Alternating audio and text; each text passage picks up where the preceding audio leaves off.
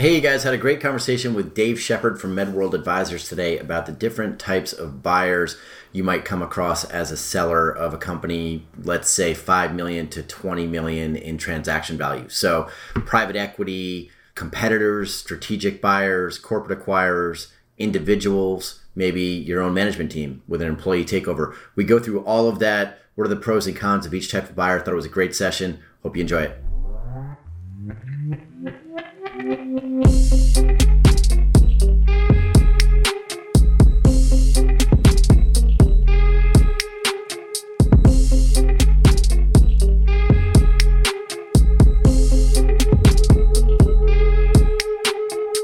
Disclaimer from the Always Present legal team. Podcast conversations don't necessarily reflect the views of BizNexus Incorporated. Everything you hear is informational news and updates from around the industry. We're not recommending any investments. We're not offering any investment advice. Be sure to do your own homework.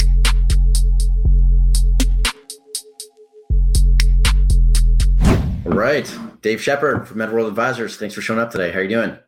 Good morning, Adam. Good to see you. Doing great. Fresh off a whirlwind tour of Europe, working on some deals and ready to be back in the U.S. and to make some things happen here. Crazy time to be spending over there. It's March 11th, 2022 right now, in case people wind up watching this through the future, which they will.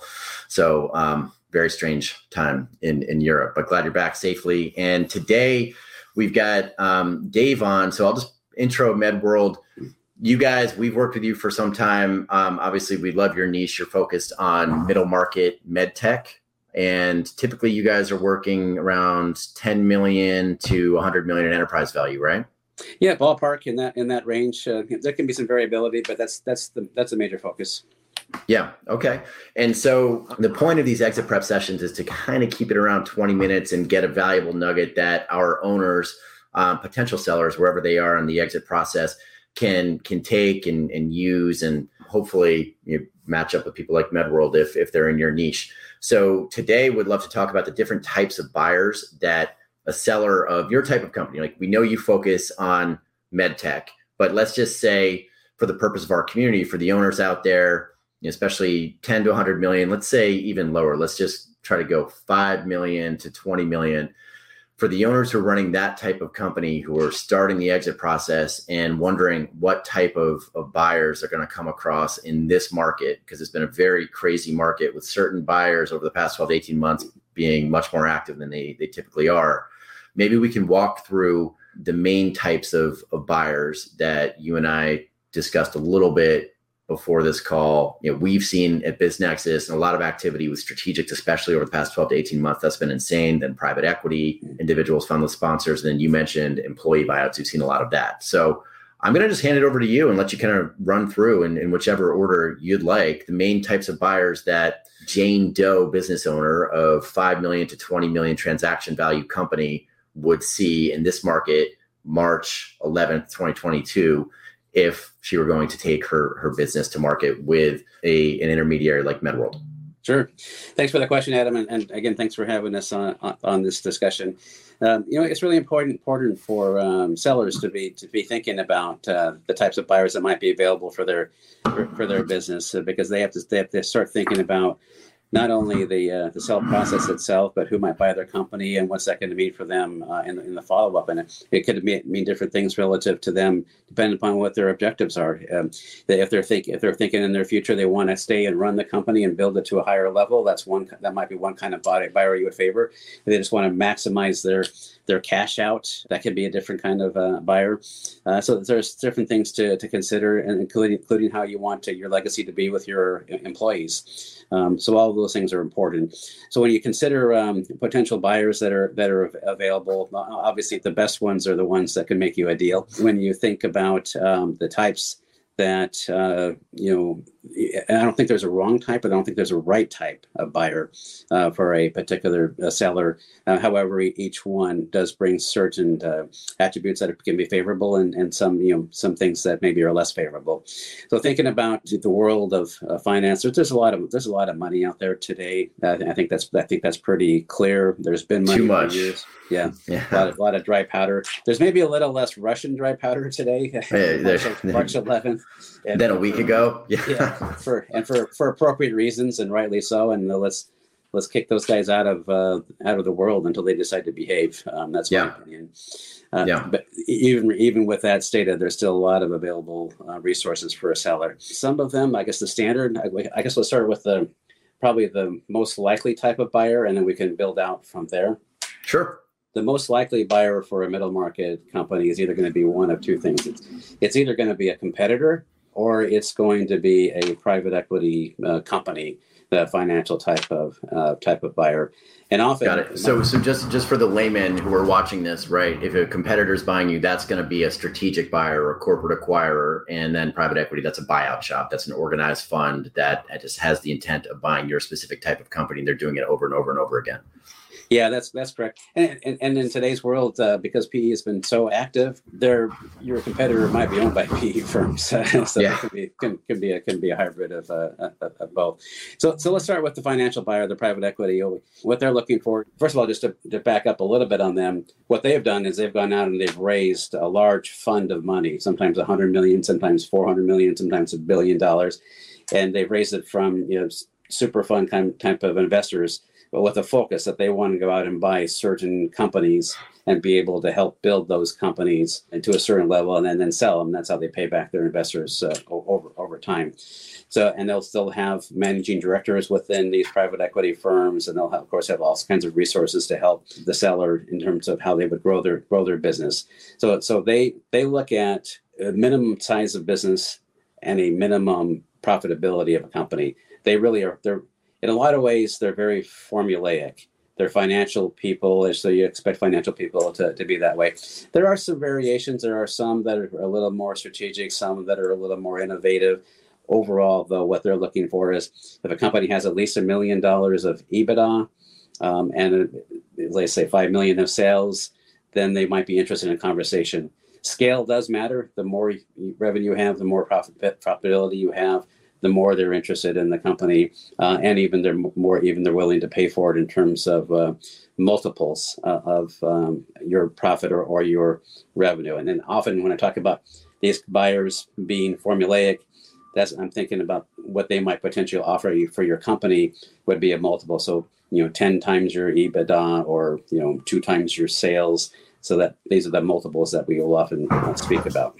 And they're formulaic because they're doing this over and over and over again. So, in your niche, right, medtech, 10 million to 100 million enterprise value, you've got a lot of buyout funds that are very much niche down, right? They just want to buy one type of company. They want to buy it over and over again. Maybe they want to roll them up and they want to exit at a larger price. So for the seller, going back to Jane Doe seller, that means like this is an experienced buyer, right? You're going to have someone who knows exactly what they want. They're going through these negotiations over and over again with owners just like you.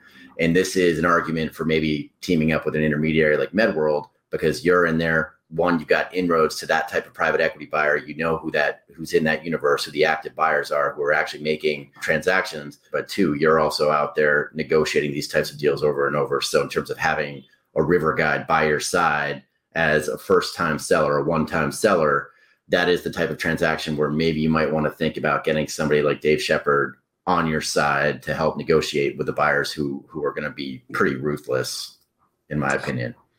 Yeah, yes. And to your point, as far as working with the private equity firms, and some specialize in certain industries and some are across industries, we've found there's kind of a core of about 500 or 600 of them that seem to be interested in the middle market, in the healthcare space, in the medtech space where we work. So I don't think you can ever have an intimate relationship with 500 people, but we know who they are. They know who we are, and we understand how to work with them, and we know how to reach them on behalf of the sellers that we would work with. And to your point, we understand how to help them be able to make the right deal. And at the same time, while they can be a little bit, ruthless because they're financial and formulaic, at the same time, most of them are pretty good people. They want to make a good deal. If you talk to them, they're not trying to screw somebody, but they do want to make the best deal that makes sense for them, for their fund. They have investors to account for as well. So they want to do something right for their fund, but they also want to do something right for the seller. And so it has to be kind of a meeting of the minds and make sure it's mutual benefit. Yeah, and I didn't mean to say ruthless with a negative connotation. I really meant just they're going to be savvy negotiators. They know what they want. They know what they're going after. They're doing this over and over again. It's not like selling to a strategic where maybe this is their first acquisition and they know their synergies, but they haven't done this deal structure over and over and over again. Yeah, that's correct. And they are going to try to make their best deal, and they have their formulas and they have they have their valuation committees and that sort of thing. And so what our job is really to help them maximize when they go to valuation committee, maximize how they can see the opportunity. And one of the advantages that I think we have at MedWorld is the fact that the people on our team, we've been focused on medical, and many of us, like myself, I've actually ran global business units. So I understand the medtech industry, the healthcare industry. And so we're pretty good at helping our sellers explain their value proposition to a financial buyer. And sometimes they just don't fully understand it. And so when we're able to explain it, we're maybe able to get an extra point or two in terms of that multiple, and that can make a huge difference in the outcome for both sides. And they're not unreasonable. They're willing to pay it if they understand what the valuation opportunity is. And that's one thing that we really try to work hard with our sellers is to create, if this company was to buy you, what are the possible things that could come for them? And then that can make a difference whether they might offer 8 times X or 10 times X or 12 times X. Yeah. And then let's just assume for the most part, everyone's overpaying in this market. In terms of the deal timeline, private equity is a faster deal for a seller, right? Absolutely. The financial people have money. They're ready to spend it. They can execute quickly. They do have to go through a diligence process, of course. And usually what happens is the diligence delays are on behalf of the seller because they're just not prepared for all the things they're going to be hit with relative to a legal diligence, a financial diligence, maybe technology diligence, that sort of thing. And they're companies that are in 10 million to 100 million enterprise value. Yeah, they have a good team, but that team is running the business, and they don't have spare people sitting around to supply all this documentation and the diligence thing. So sometimes, while they think they're ready for it, it does take them a little longer to be able to handle it, to get to a deal close. And that's one thing an intermediary like ourselves can do is we have a team, we have a business operations director who really focus on helping our sellers to prepare while we're running the process, and parallel helping them to prepare for that diligence time so we can maybe save them a little bit in time to close. Yeah. Yeah, no, that's definitely another argument for hiring someone like Dave Shepard in that type of situation. And then with the nature of a fund, of a private equity fund, we should say it's just, let's say the life of a fund is 7-10 years. It's just built in to buy and sell relatively quickly, right? Compared to a strategic, which I think we can transition over to now pretty nicely, where if you're dealing with someone like an industry competitor, what does that look like versus going with a private equity firm for Jane Doe seller? Hey guys, no ad placement today. Instead, I just want to call attention to the role that Ukraine has played in the development of this podcast and BizNexus across the board. This podcast is really just one example. This thing has been edited, scrubbed, doctored by our teammates in the Ukraine all along since the first episode. And as far as the BizNexus platform goes, all dev, quality assurance, design, data efforts, that's all taking place in the Ukraine as well. I think there's simply countless online experiences out there that we all probably take for granted that quite simply would not exist if it weren't for the hardworking, smart, genuinely amazing people of Ukraine, people like the teammates we've been fortunate enough to collaborate with through the course of this business. And I'm just going to drop some links in the show notes to help point you in the right direction if you want to help Ukraine in this time of need. I hope you'll take some time to give those a look and help where you can. Yeah, what's fun about working with strategics is there is no formula. This is an opportunity. Some of them are very aggressive. They want to roll up and buy their competitors, be able to gain more market share. Maybe they want to gain a technology. Maybe they want to gain customers. So there's many reasons why a competitor may want to acquire a seller's company in the same marketplace. So therefore, it's something that is interesting when you get into the conversation. They may or may not be ready for it. If they're ready for it, sometimes that can actually happen fairly quickly. If they're not ready for it, then sometimes it can take a long time. So I've seen things happen strategically where it's competitive and they were thinking roll up and they want to be able to expand in their marketplace. They can do things in 3 to 6 months in situations where they hadn't really thought about it. And the bigger they are, the longer it takes. And so I've seen it take it up to 2 years with some strategics, especially the bigger companies. It takes them 6 months sometimes just to get everybody together and have a cup of coffee at the strategic and think about, if they really want to do this or not. Because what happens in strategic companies is essentially when they make the acquisition, it's going to roll up into somebody's budget. And that person needs to be ready to take that. And a lot of times what happens is they want to make sure that they're not the only ones who's got their on the line. They like to make sure that there's other people involved with that. And a lot of times what I really hear is like, nobody gets fired for not making that acquisition, but people do get fired if you make that acquisition that doesn't go well. Yeah. Yeah. And with strategics, you've got to deal with trust issues and confidentiality issues and board approval and everything else that might drag out a deal. I mean, again, that's a different argument, but an argument for working with an intermediary like a MedWorld Advisors to help navigate that. What information should you disclose when, along what timeline, all complications that are unique to a strategic. And that's one of the value we bring as myself being a formerly, Covidien Medtronic guy, and we've got people that are formerly Philips, GE. So we've got a lot of depth of experience, and we were on that side of the table who actually used to look at these kind of deals. And so we understand what they're thinking on the strategic side, and we can actually flesh them out a little bit, because everybody always wants to hear about the deal because they want to know what's going on. They want to know about the market landscape, but that's different than are they really serious about it? And so we don't want to hold up our seller if a company really is not serious about it, but they're just trying to get information. And so we can gather intel. Yeah, exactly. So what we like to do is we have to flesh them out pretty quickly to understand if they're going to be somebody seriously who's going to play. And it's just going to take them time to get their group together, or is this somebody who's just fishing for information? Yeah, and I think it's important to differentiate between a strategic in your space and then one that's trying to acquire into your space, right? So maybe it's a direct competitor now, or maybe it's somebody who's just trying to move into your space and they're not actually a competitor today. We've seen a ton of that. I mean, when COVID hit and everything stopped momentarily, the first buyers who hopped back in were definitely strategics, right? I mean, companies that had good cash positions that were looking at this as a potential long-term opportunity for acquiring, maybe companies that weren't doing so well, or acquiring into, we've seen a lot of acquiring into tech and, areas that have done well post-COVID versus some other industries. So strategics have been super active. Again, it's March 11th today, 2022. That has not changed. I'd argue for us, that's the most active buyer on our platform that we've seen. So it's something to definitely consider.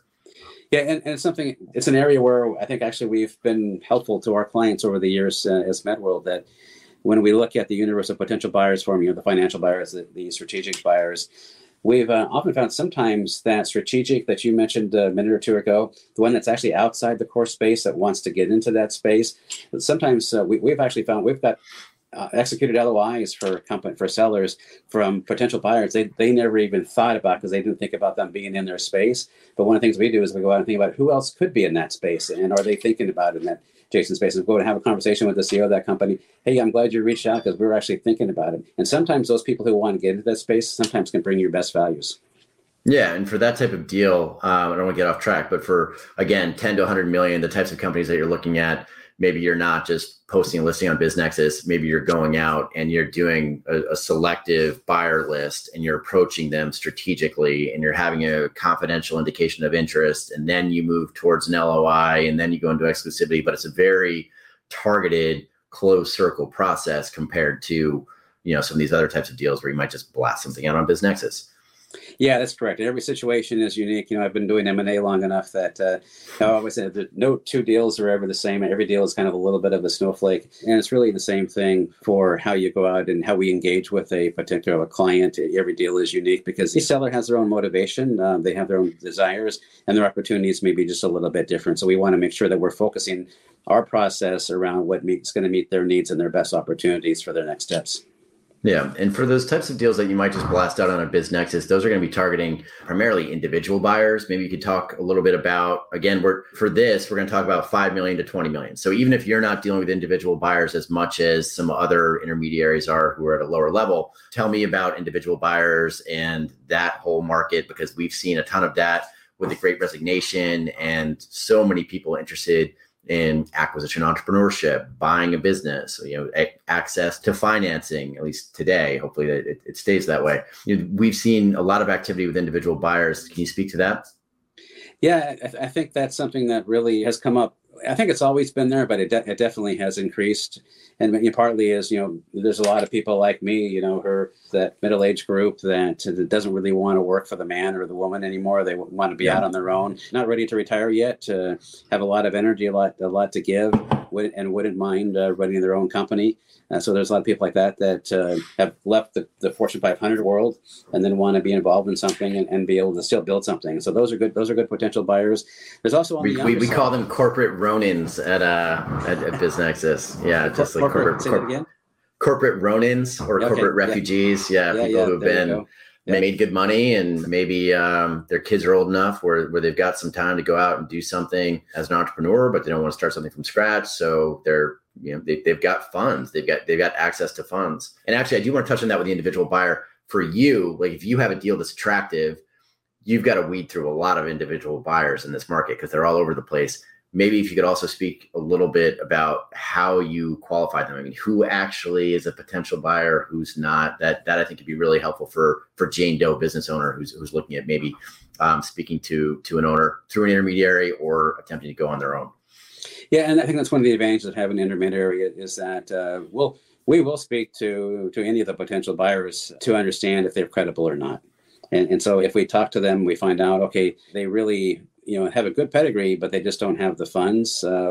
We'll take the time to weed that out a little bit for the seller, so the seller doesn't have to talk to 1,000 people just to get to those top 5 or 10 buyers who really are the ones they should be talking to about a possible relationship to make a deal. At the end of the day, Adam, with all the things we've been talking about with finances and money and that sort of thing, deals still evolve around relationships, and it's important for us that we really help that seller, whether it's a big strategic or whether it's a financial buyer or individual buyer, get a relationship with that potential buyer so that they can kind of work together on how this is going to work to get a deal done, how this is going to work after the deal to make sure it's successful for everybody that's involved, all the stakeholders, employees, the seller, any other investors, that sort of thing. So that relationship becomes important. That's one of the things we try to help with.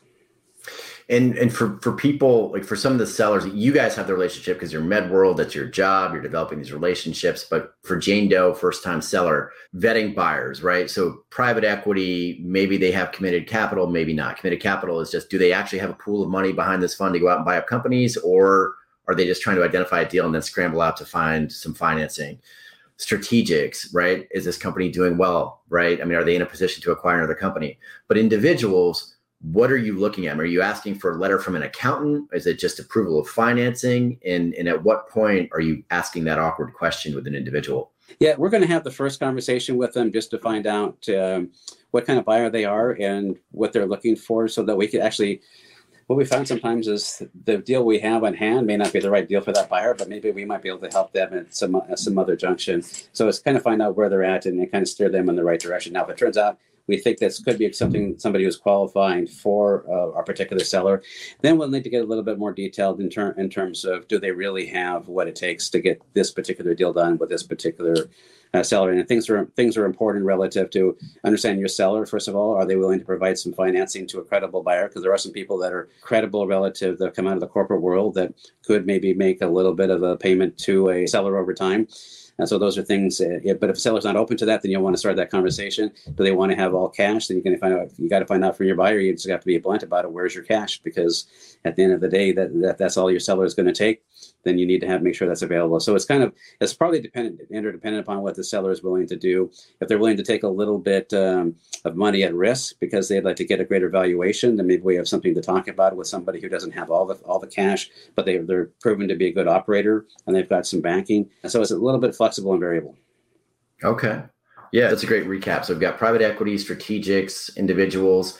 We're coming up on the end, but you did mention you wanted to talk about employee takeovers because you have a lot of experience with that. Maybe if you just cover that, that we could wrap it up, that'd be great.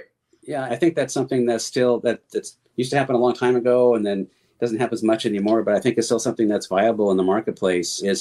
For a seller, especially for a small to medium-sized enterprise, they have a good relationship with their employees. Some of those employees would actually like to take the business over and run it. They just don't have the means because they've been employees, and so they really haven't had a lot of capital. But there's a lot of different types of funding that could be available to help them buy the business from the seller, including some of these private equity companies we've talked about. Some of them are willing to step down and help the employees take it over, and they would drive it. The employees get a certain percent. The private equity gets a certain percent, and they'll have objectives around growth, and they both can win over time. And eventually, the employees can just take over. They can buy out the private equity people and take the whole thing over. So those are things that I think should not be ignored. If a seller wants to take care of their employees as part of the stakeholders in their exit, there are many options available. Yeah, especially for those owners. If Jane Doe business owner does not have any succession plan in place, management should be something that you're looking at if they want to stay on board. Yeah, absolutely. Yeah. All right. Well, Dave, I think hopefully this is the first of many. This was very helpful for me, for our community. Thank you for taking the time to show up today. We really appreciate it. My pleasure, Adam. I look forward to the next time. Yeah. And MedWorld Advisors, we're going to put all of your info under the video. If you're listening to it and it's a podcast, it'll be in the notes. Let me just do my fancy outro video and we'll close it out. Thanks, Dave. That's good. Good to see you. Bye. Bye.